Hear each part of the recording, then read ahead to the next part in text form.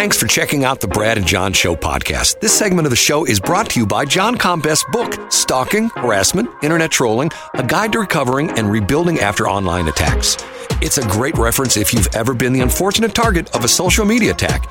It's available on Amazon. Just search John Combest. That's C-O-M-B-E-S-T, John Combest, and the book will show up in your search results. Now it's time for another segment of the Brad and John Show. Can you handle it?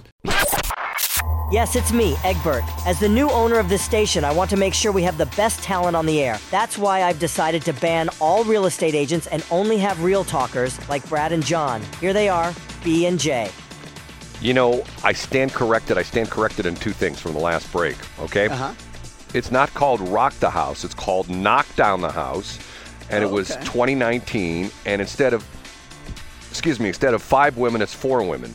The little trailer, little blog says, a young bartender in the Bronx, a coal miner's daughter in West Virginia, a grieving mother in Nevada, and a registered nurse in Missouri build a movement of insurgent candidates. So it's 4 women. And like I said, I believe the only one that won was AOC. Cori Bush. AOC, yeah. And with a line like a bartender in the Bronx. Yes. Like, if that doesn't get men's minds running and thinking, maybe I should click on this. Well, it does. You know, once again, I think there's a thing called, God, in our industry, I had a boss years ago. He used to always say, never let your show get too big for the room. Now, I don't know if you've been in too many radio studios, but radio studios are not big, monstrous studios like the Oprah show has, where they can bring cars in and things like that. Matter of fact, in most radio studios, it's probably the size of the average bedroom in the United States. Like a 10 by 10. I think of like a radio studio as being like 10 by 10. Not that big. And the idea being, my boss used to always say, never let your show get too big for the room. The idea being that you're a dude in a studio talking into a microphone, and don't think that you're curing cancer or anything like that. Right. And I believe some of that kicked in with AOC. That because when you watch the documentary, she's actually very likable. I have no doubt. I have no doubt that she is. Well, for sure. All of them are. And Cori Bush, Cori Bush is not the wacko that she turned out to be. I mean, very down to earth, talking about the fact she was a registered nurse, and So do you think it's the age old tale of success goes to people's heads? And you can't answer both, Brad, because that's a pet peeve when I ask people a question and they say, well, the answer is both. So do you think it's that, or do you think that the environment has hardened her so much where she just appears to be callous? I think both. Okay, there you go. No, I think it's just because of the fact that all of a sudden, it's there are people, like, for example, there are people that you come across in your life that are like bigger than life. And one of them for me was always Jack Buck, okay? But yet Jack Buck, I don't know if you know, had this reputation for being a very extravagant tipper. Did you know this story? No, I don't know the story. Jack Buck, I remember reading a story somewhere that his kids would always get upset with him, that Jack Buck always carried a pocket full of $100 bills.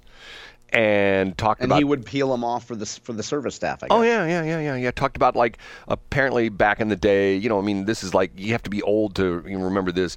Back in the day, there were elevator operators. And back in the day, the old elevators were not automatic, so you just didn't get in and hit a button. There was somebody in there who actually had controls and would move the elevator up and down between floors, and there were like levers you had to pull. That's annoying. Get them out of there. Right, and stuff like that. Well, in some fancy schmancy places, they carried that over because of the fact that oh my God, we've got an elevator operator, and we're supposed to appreciate that. Right. We're supposed to appreciate the inefficiency. Right. In Busch Stadium 2, there was an elevator operator that took you up to the restaurant. Remember, they had the fancy schmancy restaurant at Busch Stadium 2? Yeah. And Jack Buck would routinely tip the elevator operator $100 for taking him from the ground floor up to level 4 where the restaurant was, or whatever, stuff like that.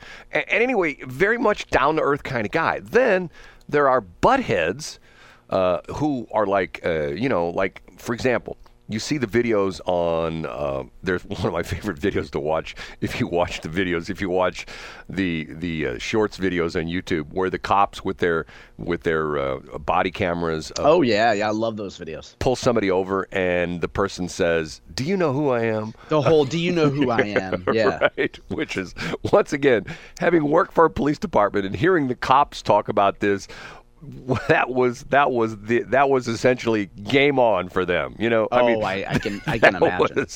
That was like. I mean, you if you go back real quick, if you go back to Cori Bush, there are people that I'm not friends with, but that are loose acquaintances or friends of friends who insist that pre-fame Cori Bush helped them out a lot personally, or was kind to them personally, and I believe every word of those. Well, stories. like I said, she comes off in the. I have to watch this again. I don't know.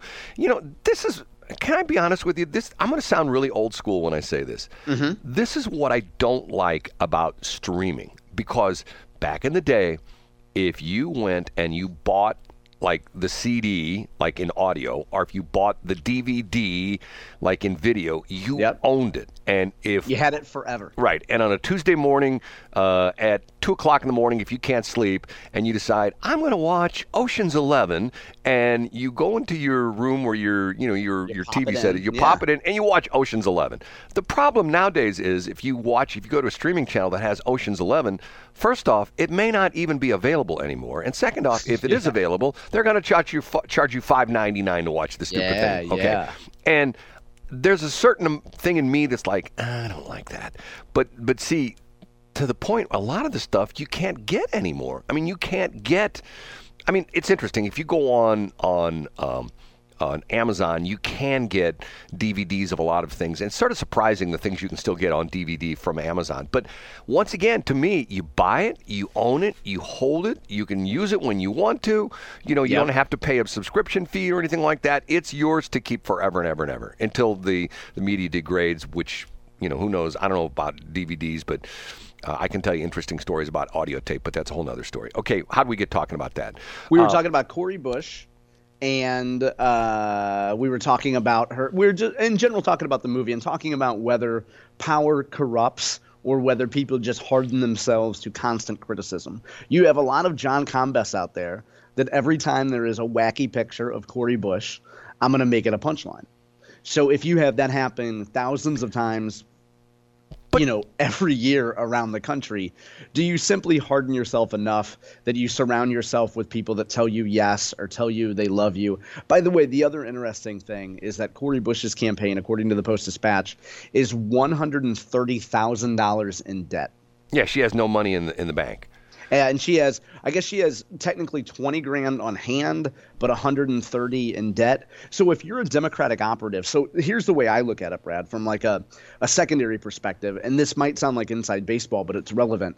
If you're Cori Bush and you're facing a primary challenge from a reputable candidate like a Wesley Bell, and you want to attract some top talent, if you're a Democratic campaign operative or you're a fundraiser, do you look at a Cori Bush campaign and say, well, she's got no money, might not be able to raise money, or do we go raise some easy money for somebody like a Crystal Quaid who's going to lose, but we know she's going to pay us, or we can work for state legislative candidates who are going to lose, but we know they're going to pay us, or do you do a passion project and work for Cori and not get paid? Well, I don't know. I mean, I still think she's going to win. Can I be honest with you? I think that I think that if she bought no advertising and she wasn't on any TV, on any radio, if she spent zero, I think she's still going to win. You think her base is that loyal? Oh, yeah. Well, that's like, that North County. See, the interesting thing about that was that the North County thing, I think that's what happened. You saw it with two different things. You saw it with Lacey Clay, and you saw it with Bob McCullough. Bob McCullough just got to the point where, hey, I'm Bob McCullough. Everybody loves me. I'm just going to be, I'm going to retire from this job. I want to work till I die as the prosecuting attorney in St. Louis County. The last race, he just didn't really put his heart into it because he thought it was a slam dunk. He thought, I can just keep doing this. And I think that's what happened to Lacey Clay. He just got to the point where, like, hey, my dad's.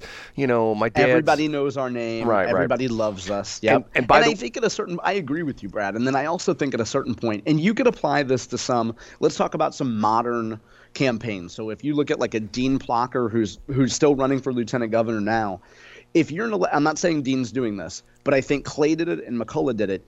If you look at the cast of people who have endorsed you or who you helped in the past, and you just assume that they're all precinct captains and they're all going to go out there and rally the troops like it's 1974 or something, and you assume that they're going to turn out the vote for you, you are sadly mistaken. Well, yeah, I couldn't agree with you more. Okay, now, I teased something as we went into this. The BFD. The BFD, okay. This is what I do not like. I think this is very unfair. The Poplar Street Bridge was never really, that's not the real name of the Poplar Street Bridge. For a long time, when the bridge was first opened, and this was the bridge that brought 55 and 70 across the Mississippi River. That's changed now because technically 70 is now no longer on the Poplar Street Bridge.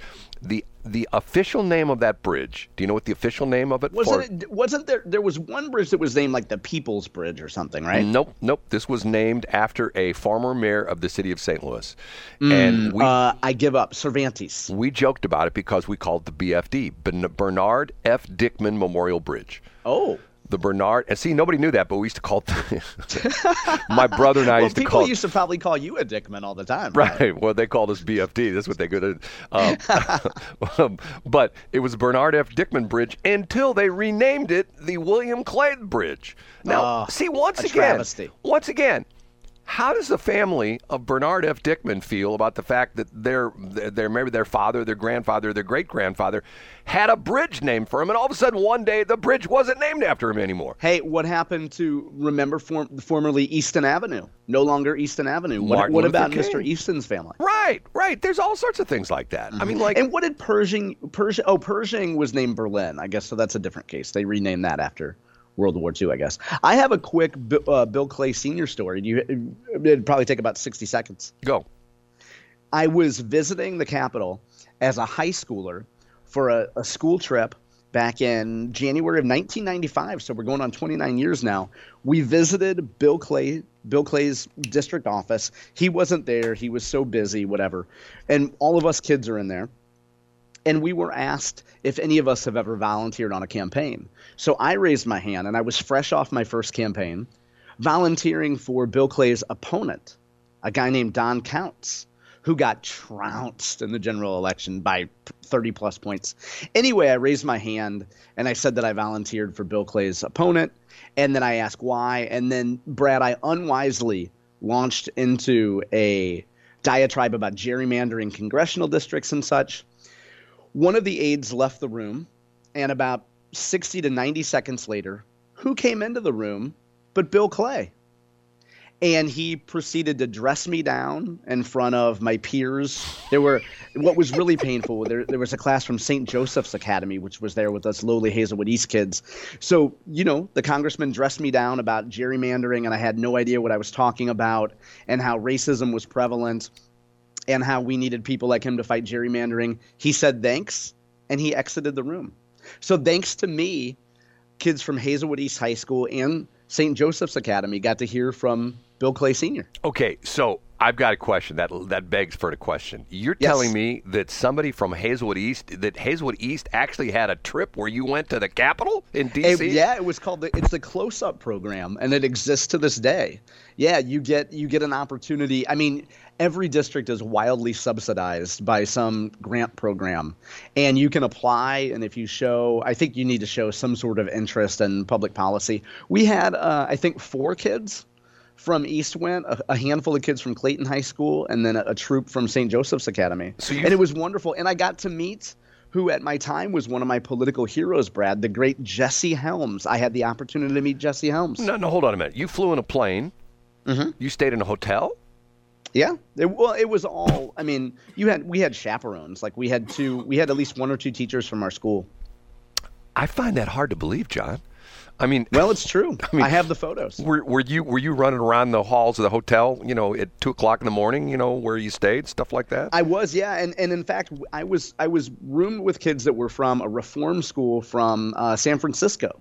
So the first few nights I slept with my wallet underneath my pillow. I was convinced I was going to get robbed. What? One of the kids was 16 and had a full back tattoo. Yeah, it was great, and I learned some key phrases there, which I can't repeat. Well, now, hold it. The FCC. So you had like a room with like this, like a boarding room kind of thing, like we had 2 beds, and so we had 4 kids in a room, and I was with a kid who shall remain nameless, who is involved in the periphery of Missouri politics, I would say, and then 2 kids that were from they were essentially juvenile delinquents that got the opportunity. I think they were in Pelosi's district, and they got the opportunity to come to the Capitol and hang out. No. I got to stop here for a minute. 4 kids to a room, and there's 2 beds. Okay, let me think about this for a minute. Could that happen today? Oh, absolutely not. I was going to say what? There would be no. Now there was a very strict rule that was enforced, which was boys could not be in girls' rooms and vice versa. And unfortunately, at the time, I don't think, no matter how hard I tried, I probably couldn't have gotten those St. Joseph's girls to speak to me. You know what I mean? I was more interested in speaking to Senator Nancy Kassebaum from Kansas and other political stars. But St. Joe's Academy, they were upper crust, and you being a Hazelwood East guy, you were like scum of the earth. I mean, the likelihood of landing a St. Joseph's girl for anything. You know what I mean? Yeah, almost. That's good stock. Almost as tough as Cori, right? I would take St. Joseph's Academy, actually. Okay. On that, I have to follow up on this. This is a fascinating thing you just. Yeah, I have pictures. I'll text them to you, and we can talk about it. And of course, because I'm a borderline hoarder, Brad, I have every document from my DC trip. You and Ed Goldman. Okay, say goodbye, John. Bye, guys. See you tomorrow. It's 7:59. Thanks for checking out the Brad and John Show podcast. This segment of the show is brought to you by John Combest's book, Stalking, Harassment, Internet Trolling, A Guide to Recovering and Rebuilding After Online Attacks. It's a great reference if you've ever been the unfortunate target of a social media attack. It's available on Amazon. Just search John Combest. That's Combest, John Combest, and the book will show up in your search results. Now it's time for another segment of the Brad and John Show. Can you handle it?